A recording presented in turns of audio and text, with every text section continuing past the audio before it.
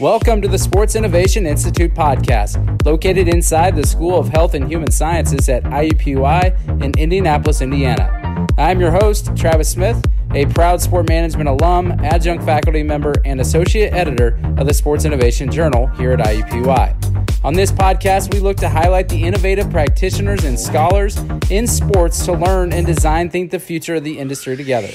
Thanks for listening to the Sports Innovation Institute podcast.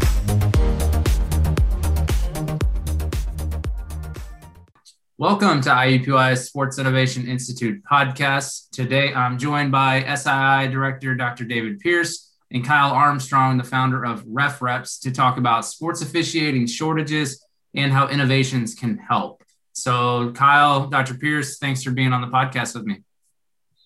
Thanks for having us.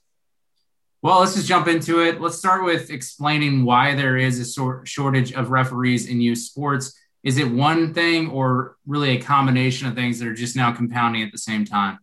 Dr. Pierce? It's definitely a compounding of things. And it's really an area of the industry that has received very little attention from innovators or any other stakeholder group. I think people are just kind of complacent and assume that when they show up at a game, there's going to be somebody in a striped shirt there to officiate it. And maybe with the exception of a few administrators here and there that maybe noticed it was a little bit harder to find officials to do the games, it's just people just assume that this person is going to be there to officiate their child's game or their team's game.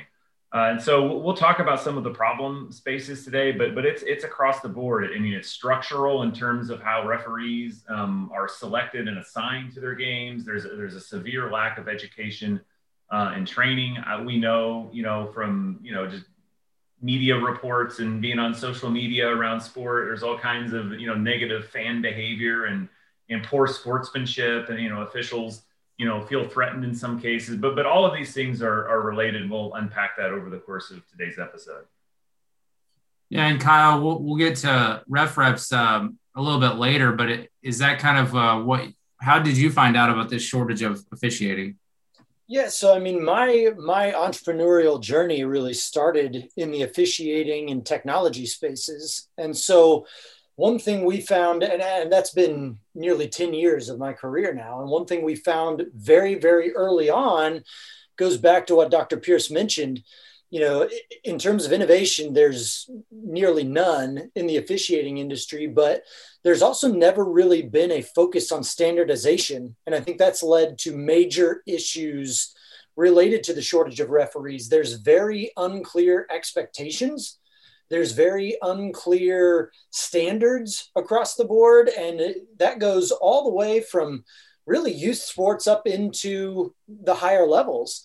There's a lot of questions on, where is that bar set and where do we want these officials to be?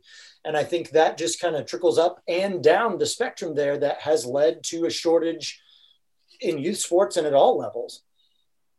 Well, I read through some of the numbers of decreased officials in different states and sports from a case study that you and your students have put together, Dr. Pierce, and it's staggering. What sports are you most concerned with? And are the shortages really across the board, or is it more sports specific that's having a problem? So one of the challenges, and this is pretty amazing, but states don't all necessarily track any of this data. And there's certainly no national level database that tracks this. But the way I describe it is it's across the board in terms of across the country and across all sports. So I mean, that it's a challenge when high school football in Texas can't always be Friday night lights because there are not enough officials to go around on Fridays and games have to be moved to other days of the week, right? So, that's the most popular sport for a state, across the country. So it really has impacted sports across the board, and especially when you get down into some of the Olympic sports, from track and field to gymnastics. I mean, there are state associations that are literally relying on all people over 70 or 75 years old to get out there and continue to officiate. So it goes way beyond just the high profile sports that you might see with basketball or football, and it's a problem across the board. Yeah, and I remember reading about the average age of officials is reaching a high, and then you would think that innovations in the sporting industry would actually attract younger people to want to be referees or officials, but it seems to not have gone that direction at this point. No, in fact, yeah. So 50% of officials are at least 55 years old. And so there is a crop of them that are going to be rolling out. But the problem is only 12% of officials are under 34 years old. And the new officials that do come in, there was research reported from the National Federation of High Schools a couple years ago that 80% of new officials quit within their first 2 years. So the real challenge that we've been working on in the Sports Innovation Institute is like, how do we reimagine those first 2 years and create a much better experience for sports officials so that they will get over that hump there of 2 years? Because it does seem like if people can get past that first couple of years, then you're kind of in the system and you've got some confidence. We've got to get people past those first 2 years. And I agree with that completely. I mean, the major issue that we've seen for a long time is, like Dr. Pierce mentioned, there's no backfill. Officials are aging out and there's no one coming in behind them. And you look across the board from state to state, and there's no clear plan on how to attract new officials through innovation. I mean, the answer traditionally has been, these older officials that are starting to age out, they can give back, they can mentor, they can reach down and try to pull people up.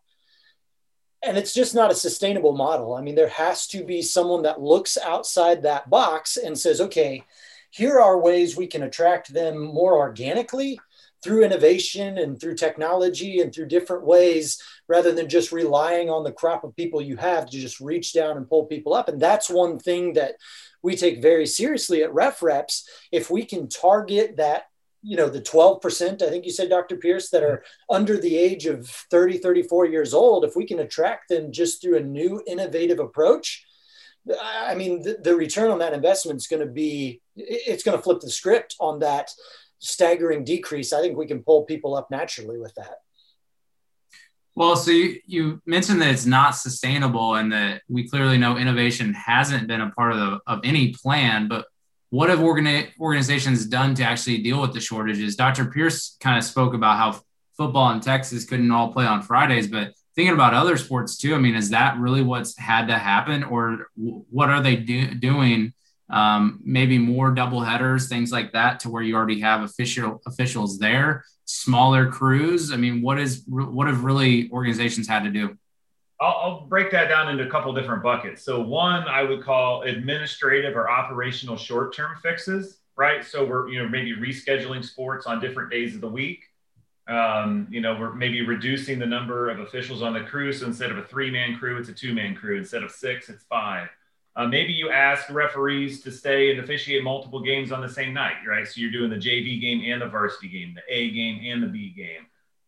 Some sports are even looking at how do we change the rules of the game so that you can have fewer players on the field or court, right? So is it, 3-on-3 basketball? Is it 7-on-7 football? Just as a few examples. Unfortunately, then other administrative fixes are you just cancel those lower levels of competition, right? The freshman games, the B games, the 7th grade B games, right? If those opportunities disappear because there's no officials, and that's, depriving kids of those opportunities to play. And then ultimately another short-term fix is just hiring inexperienced officials that really aren't prepared for the level that they're assigned to. So yes, I can find an official, but if I've got, the number 5 team versus the number 7 team of the state playing in, basketball, I shouldn't have a guy there reffing his first game.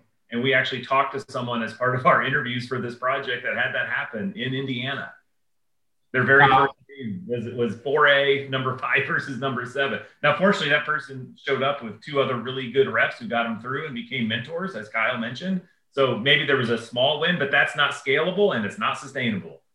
So that's one thing, or kind of operational administrative fixes. But another approach that I would bucket things into is kind of the blame the parents approach, right? So there's been a lot of work, and this is really good work by like the National Association of Officials, and this is very much needed, right? Like really raising awareness on the negative behavior that fans and parents bring to games and how they treat officials. And all of that stuff entirely needs to be fixed. There needs to be better sportsmanship. But what I fear sometimes is, administrators then kind of kicking back in their chair, kind of condescendingly talking down to people and blaming parents rather than trying to own it and create a better experience for sports officials. So I think there's a little bit of where can we cast blame on others so that they don't look at us as being, not trying to fix the problem. And then the third bucket would be what I would call like actual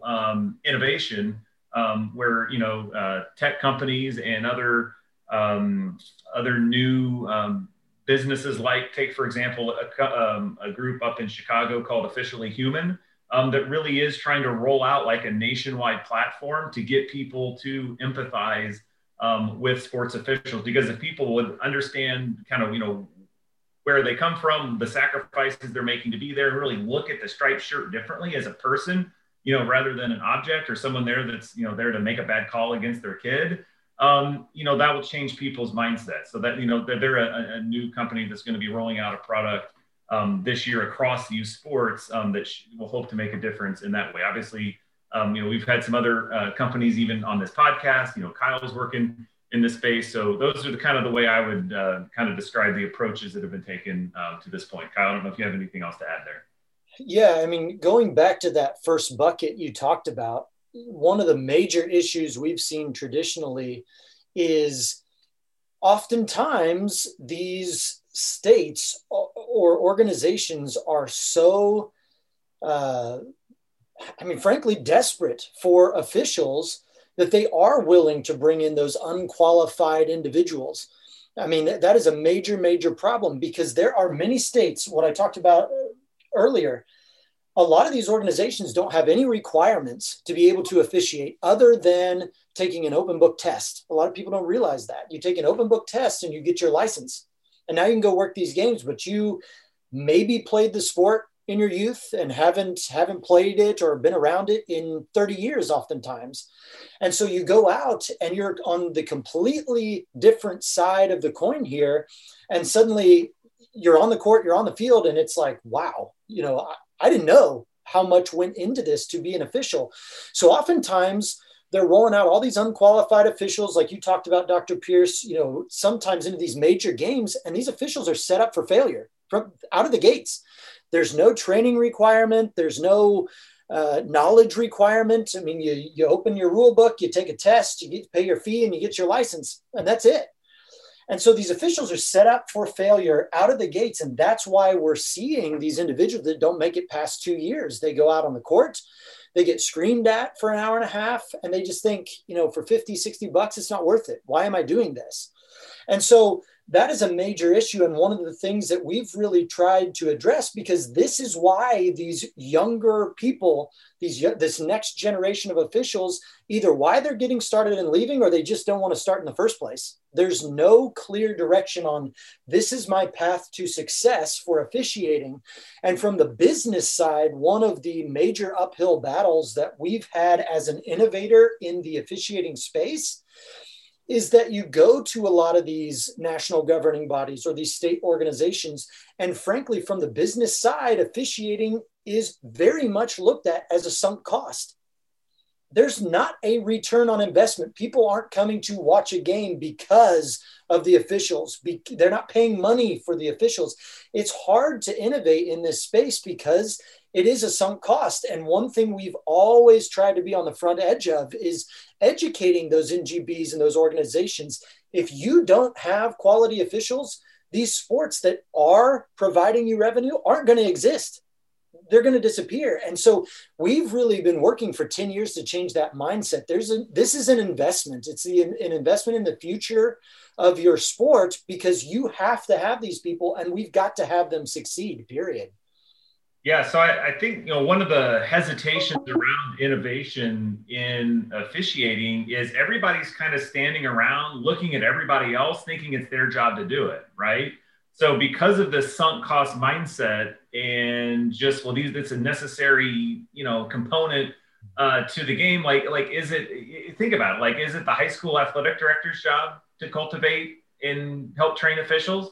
Is it the state association and governing bodies? Is it like the local referee officials associations? Or are they all looking around saying, well, if you want to get better as a ref, you need to, take it on yourself to get better? Like they're just, I think just a lot of just kind of looking around at all of the other stakeholders and making an assumption that someone else is going to be the one to make the move. And at the end of the day, for, 30 or 40 years, there's been not a lot going on. No motion. Yep. Yeah. And it just seems like a disorganization, but also just a lack of really respect for the field. It sounds like that more people need to have and take ownership in the problem. Dr. Pierce, we've talked about a lot of these problem areas to explain the referee shortage. Now, your students participated in a capstone project for a class to determine the problem areas using design thinking methods. Is there any that we haven't touched on yet that maybe you can walk us through that your students and you had found as problem areas?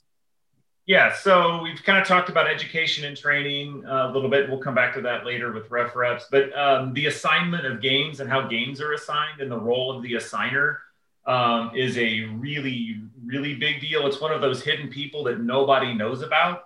I've been in sport management, been a professor for 15 years. I was never aware of the role of the assigner. It's like a broker. What's that? Is it kind of like a logistics broker? Yeah, it's the middleman, right? Taking a cut. And so that creates a variety of different problems, anything from officials needing to kind of pay into that assigner to be able to get games, to assigners not really caring about how that game fits into that person's life or schedule, right? A lot of favoritisms and, in-group favoritism. Kind of good old boys network can emerge. A lot of research around that by Lynn Reidinger out of Old Dominion University. There's a great book by Brendan Zulik, who is one of the founders of Silbo, called Whistleblower. If you're really into this podcast, I would go get his book on Amazon. It's called Whistleblower, and it really takes an inside look at all of the downstream consequences of the role of the assigner in sports officiating. One of the first podcasts on SII. Yeah, or go back and listen to the first SII podcast. That's right. He expands in the book a bit, but definitely buy the book. And another big thing is just this idea of like perception and empathy. It's like how do we get people to view officials differently? Like in the observation phase of design thinking, one of the insights that students came up with is like, you know what? When people show up at a youth sporting event or a high school event, like they look at the official as the villain. But in the picture that we're painting, they're actually the hero, because without them, your kid's not playing, right? So it's like, how do we change people's perception of the official from the villain to the hero, right? I mean, if we had people innovating around that, like I know we could come up with some really, really creative stuff. We've talked a little bit about fan behavior and sportsmanship. That's the most like obvious problem that's like right up in everybody's face, but it's easy to not want to dig beneath the surface of that. And I think the design thinking methods that we use in class help students dig beneath just kind of the media narrative around that. And then we also looked at like the notion of like community and mentorship, right? So yes, there are officials that do go out of their way to mentor and bring people up, as Kyle said, but it's random and it's not scalable, right? But there are ways to do community and mentorship in scalable ways using technology, right? So how might we create a supportive community for sports officials? I was struck by one of the questions that we asked referees was, when you're done with the game, and you jump in the car, what's the first thing you think about when you get in the car? And the answers that they gave were so incredibly powerful. And the one thing that we took away from that is like, you're replaying all the key plays in your head, but you're doing it on your own, right? So just that idea that like, man, I just had this game. Here was this tough circumstance. You want to talk it out with somebody, right? Whether it's a peer who's at the same level as you, maybe it's someone that's older, that's that trusted person that you could go to, or maybe even it's like, oh, wow, crazy play. There was we had to give a technical foul with no time on the clock, and we had to decide, do the free throws come at the end of regulation or the beginning of overtime? Like really obscure scenarios, right? Well, maybe if you did it right, maybe you want to go call that younger ref and tell them about that. So if they ever, but we have, there's no like referees are on their own, right? They show up at a game. They don't know who's going to be there. Heck, sometimes they can't even like find the person that they're supposed to officiate with. They don't know if the person's going to be on time. They don't, and then they may never see that person again. So now football's different, right? So football, you show up on a crew, you're with them, kind of for the year, you build friendships and long-term relationships, but other things you don't get. If it goes back to the assignment of the games, you don't get control over who's going to show up at that game with you. So it can be a very disconnect. So, everybody's against you, right? The coaches, the players, the fans. And then it's like, if you can't even like get together in your own herd, right, of zebras, so to speak, like, man, that's incredibly isolating. So people were very, I don't know, we just got great answers to that question. And that question, more than any other question, honestly, just really helped us to empathize with what officials are feeling about their experience. I think that is powerful in itself. I mean, people don't recognize the human side of officials. I mean, I was a very low-level official. I just worked intramural basketball in college. That's as high as I ever got. But talking to these people and understanding what they go through, I mean, people have no idea what all these officials sink in to prep for a game that they're going to go to on, football, for example, on a Friday night, and they're going to be 6 hours away from home to make $50. The video study, the crew communication, the working with mentors. If you're in that network and you've taken it upon yourself to find and build that network, there is no structural baseline that gives you a path to building that. It doesn't exist. These people do it all on their own. And it's because they literally love these games. They love to be involved. They love to give back. That's what it's about. People don't know. I mean, you look at the lower levels of college in football, for example. These guys will go and they'll work a game on a Saturday. They'll be gone the entire Saturday and they'll make $150.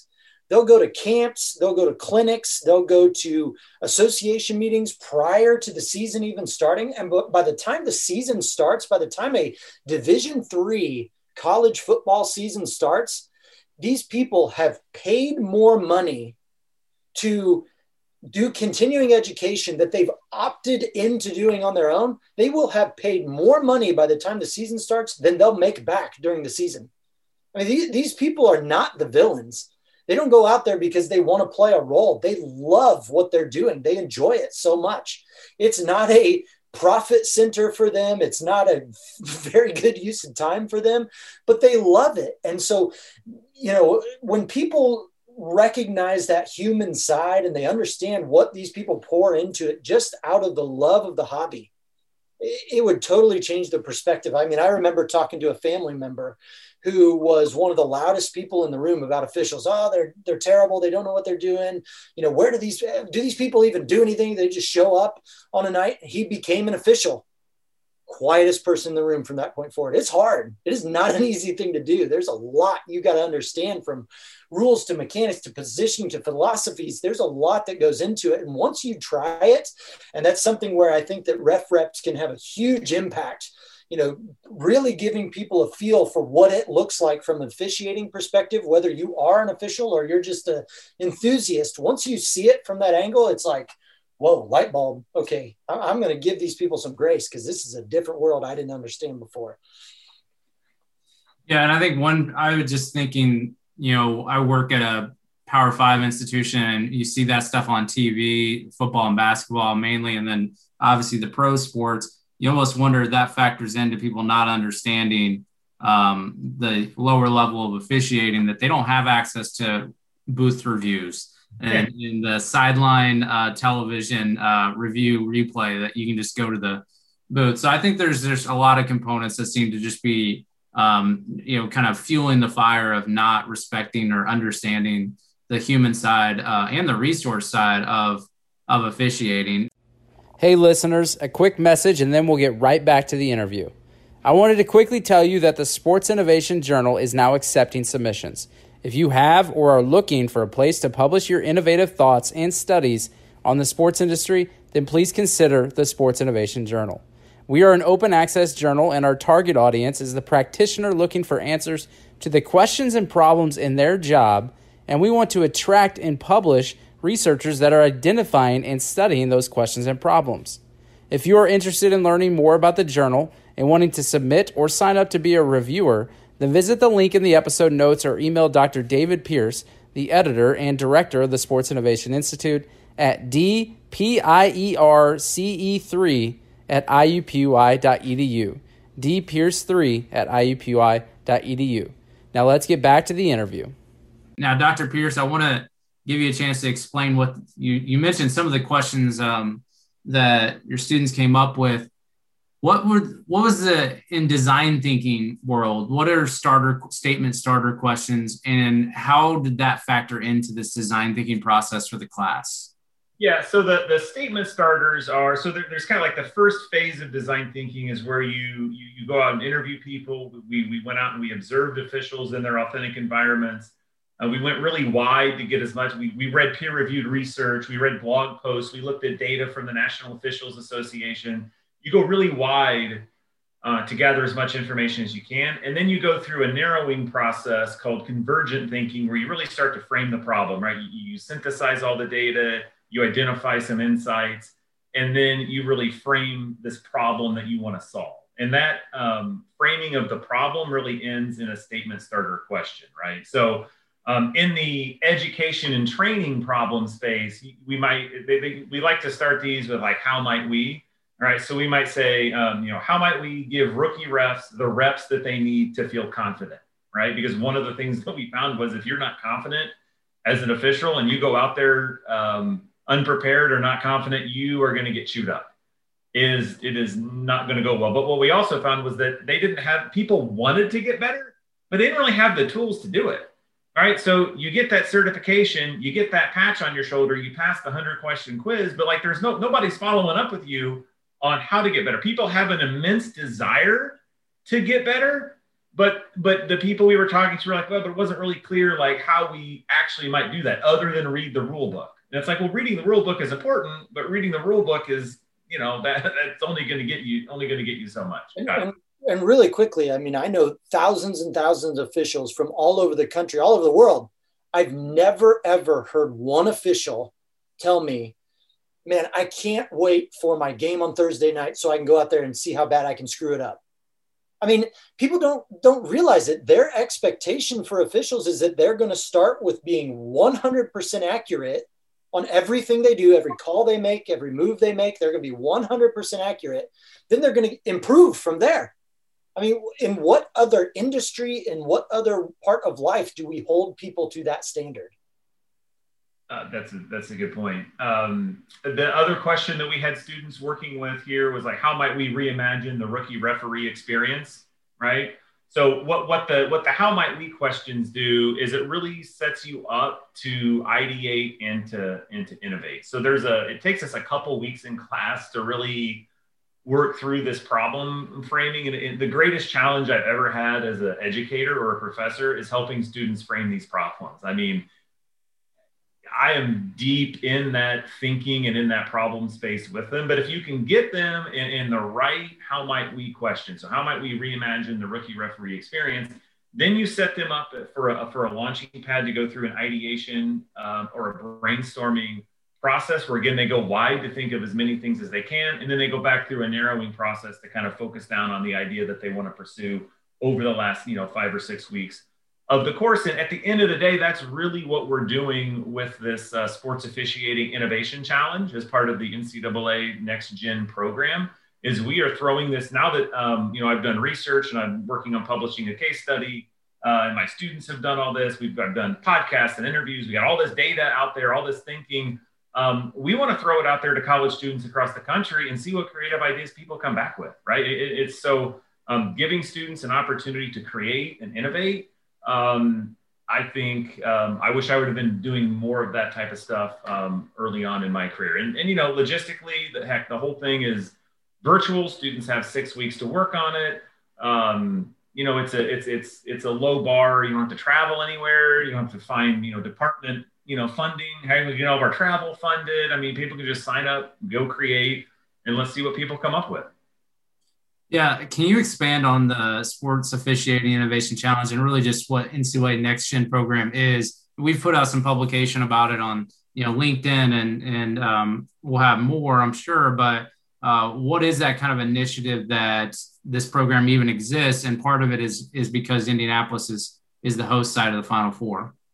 Yeah, so the NCAA, works with the host institution to create some educational programming, and they've contracted with a company called FieldX that I've been meeting with for almost a year now. And we are creating educational content and programming in their Next Gen program for fifth graders. And then also there's an innovation summit for high schoolers, which we're heavily invested in those. And then the college facing kind of activity or program is this innovation challenge. So there's kind of the three parts that I've been extensively working on over the last year. And it has even come into total view now that Indianapolis is, hosting the entire tournament and engaging most of the month of March. Indianapolis, we know how to throw a party with sports. So pretty excited about that March Madness, but also just having this Sports Officiating Innovation Challenge, which the SII, as part of the SII, but not directly involved with this officiating. It's clear from my view that you all have taken the sports officiating shortage extremely serious as an institute. Now let's get into ref reps. So Kyle, you're looking to bring access and practical training of officiating to a new generation of learners and sports enthusiasts. We've talked about it, and I think people will have already, through listening to this, understand kind of your thoughts on the industry. But how did ref reps come to be? What's that kind of founding story? And then what do you think it'll do for the industry shortage with your vision? Mm-hmm. I mean, the founding story comes from getting connected with Dr. Pierce. I mean, all the research and the design thinking and everything they put into addressing the problem in the industry. And then through that capstone, they had begun to lay some foundation on potential ways to address that through innovation and through more practical ways to give officials tools. And once I met him and started hearing what some of these students were working on, I mean, my brain started firing on all cylinders, having spent 10 years in the industry related to officiating training. All the light bulbs went off. Hey, there's something here that we can do. And one thing that I've told this for years, one way that we wanted to address this problem is there's no practical simple method for officials to practice. Students, you think about this, you have your average age of an official is 55 years and older. Your average age of a student is between 15 and 18. They're athletic, they're strong, and they're getting they're getting bigger, faster, stronger every year. And so those students now, those student athletes spend how much time and effort during their sports season, during their off season, practicing their sport that they love. They're constantly getting better. And what do we as officials do? How do we counter that? How do we practice? And that has been a question for years that I've never had an answer to. I mean, you can do as much as you can watching video. You can do as much as you can trying to pick up scrimmages and, trying to work in the off season, but there's a limit to accessibility for that. And as we kind of started talking and brainstorming and thinking this through, it made perfect sense. If we could provide officials a true opportunity to get reps, to get practice, to see things exactly as they would see them on the court, on the field, but provide them the opportunity to do that anywhere, anytime through technology. And so that's what we began to build, really being able to innovate and put a very accessible product into the hands of sports officials and organizations and educators that could say, okay, here's how you can get those reps. Wherever you're at, you can see from the point of view of an official what they experienced on the field or court. And then you can interact with that. You see that play, the point guard driving down the lane in a basketball game, and you got your small forward that steps into the middle of the lane and plants his feet and gets plowed over by that point guard. And in that split second, just like the official on the court had to do, you've got to make a decision. Blow your whistle, make a call. Was it a foul? Was it a block? Was it a charge? You have to do that physically. You have to make the signal with the motion of your body. And our system through RefReps uses motion tracking, and it actually looks at the individual making that call and says, yep, Kyle made that call correct, or no, Kyle didn't make that call correct. And then we educate you on the back end of that. We have experts, officiating industry experts that come in and actually go through that scenario and that play, and they teach you about it. Here's what we saw. Here's what the official saw. Here's how, this should have been called. Here are the expectations. Here's that bar. Here's that expectation for you as you get on the court. This is what we're looking for and what you need to do.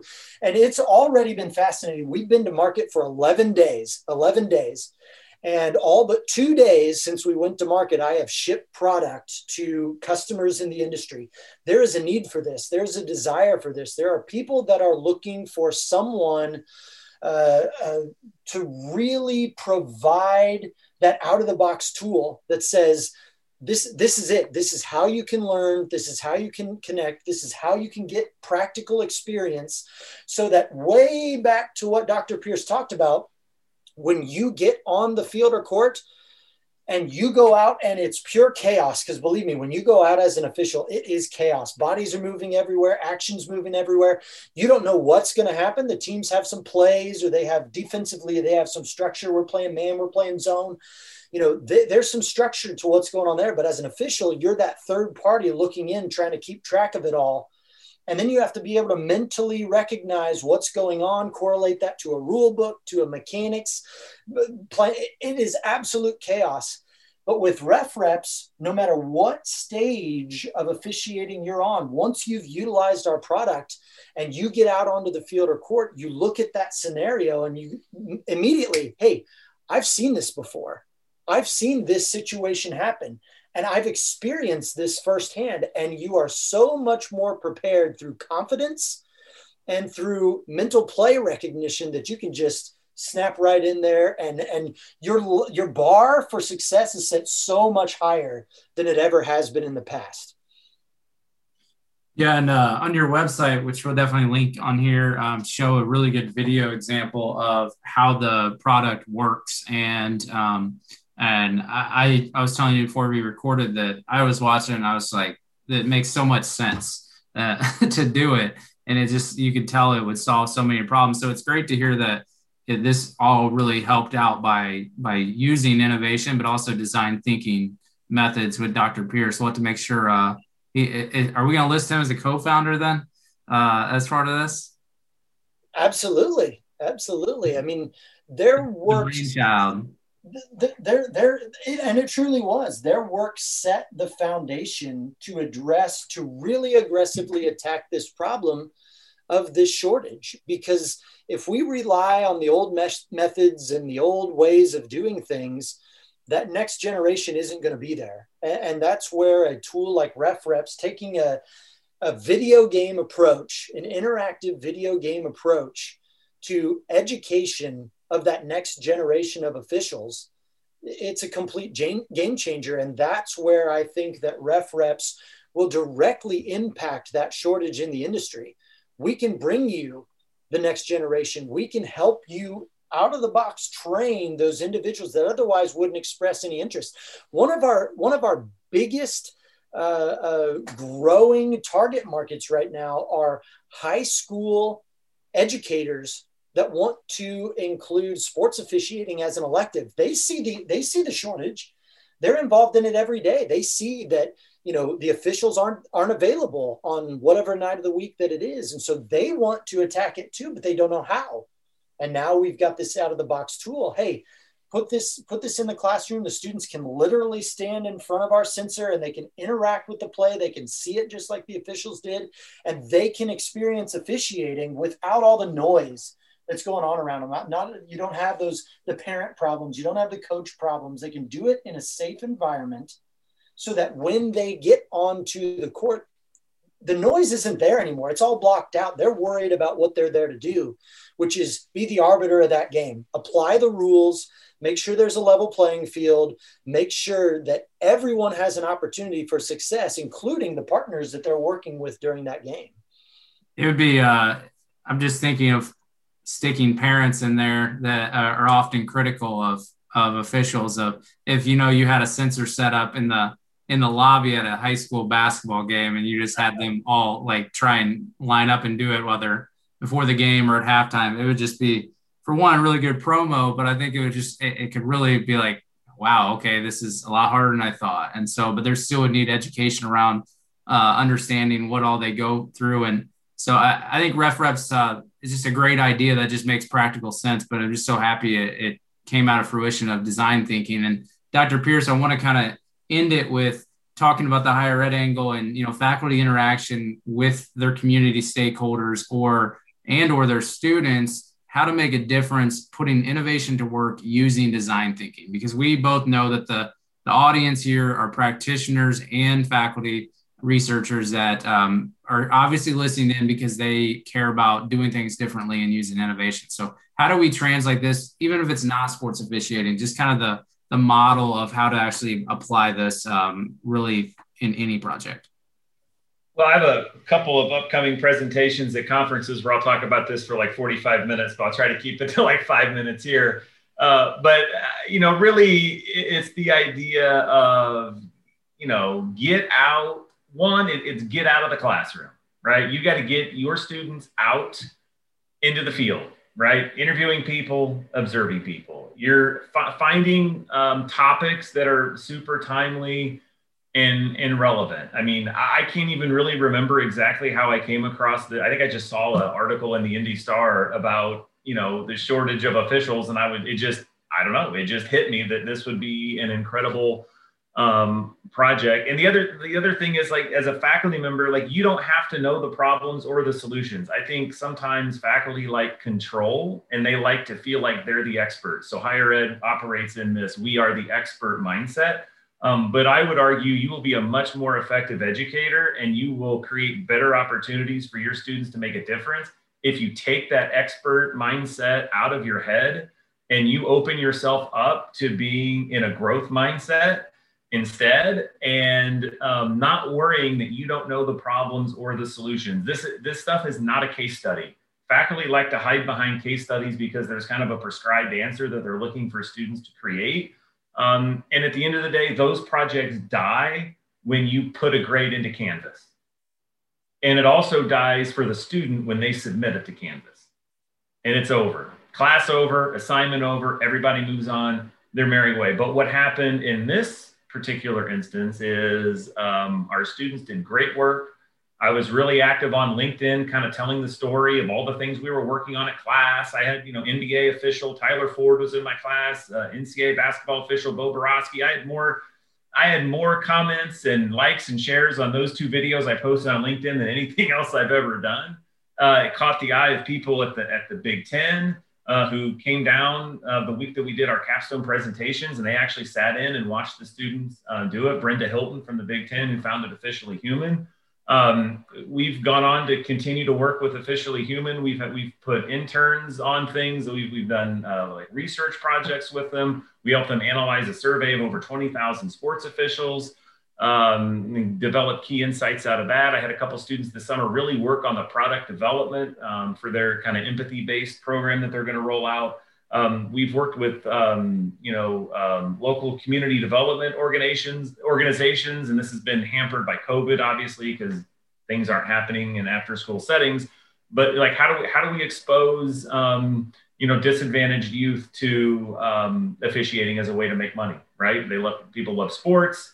They want to continue to do things with sports. This would be a way to do it. So we've tried to do that, and then obviously we've continued to work with Ref Reps. So, my keys to faculty is, I got out of the classroom. I took this stuff beyond that. I, spoke at that Big Ten sports official symposium last year. It was like the last thing that happened before COVID, right at the end of the women's Big Ten tournament. And I met Kyle and Mark Baltz, and, the rest is what we've worked on for the last 8 months. So, and so a total of 10 students, have worked on this in some way, shape, or form over the last 8 months. So it's great experience for students. I've worked with different departments on campus, not just sport management. We had a student I actually took this idea over to the capstone class for the informatics major, and 4 students worked on the idea, created a prototype that I could show Kyle, and Kyle was like, yep, that's what we're picturing. One of those students got really passionate about it from informatics.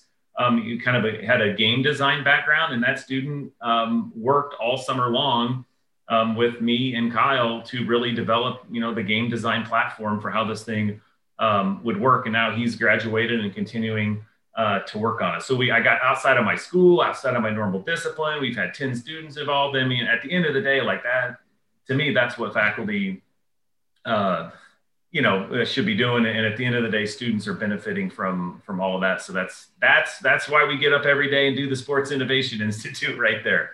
Yeah, and even if you don't have an institute on your own campus, it doesn't mean that you it's irrelevant to that. Yeah, for sure. That's a good point. Yeah, you don't. It's not like there was some secret. I just throw it all. I agree. We're definitely, and those that here that know me is I'm an alum of the sport management program at IUPUI, and so I care deeply about it. I think the SII is great, and we obviously have resources, and we can share a lot more than what someone else can maybe. But what I mean by that is just, if you're listening to this and you're on a different university, use this as a chance to actually reach out, because it doesn't seem like faculty typically reach out outside their departments. And if anything, maybe the SII has shown that how you can remove those boundaries. And we're fortunate to have the Institute, but it definitely should, take some leaps at your own institution as well to try and do that. So Kyle Armstrong, founder of RefReps, and Dr. Pierce, thanks for joining me on the podcast today. We'll wrap this one up today. It was a great conversation about a really big crisis in sports officiating.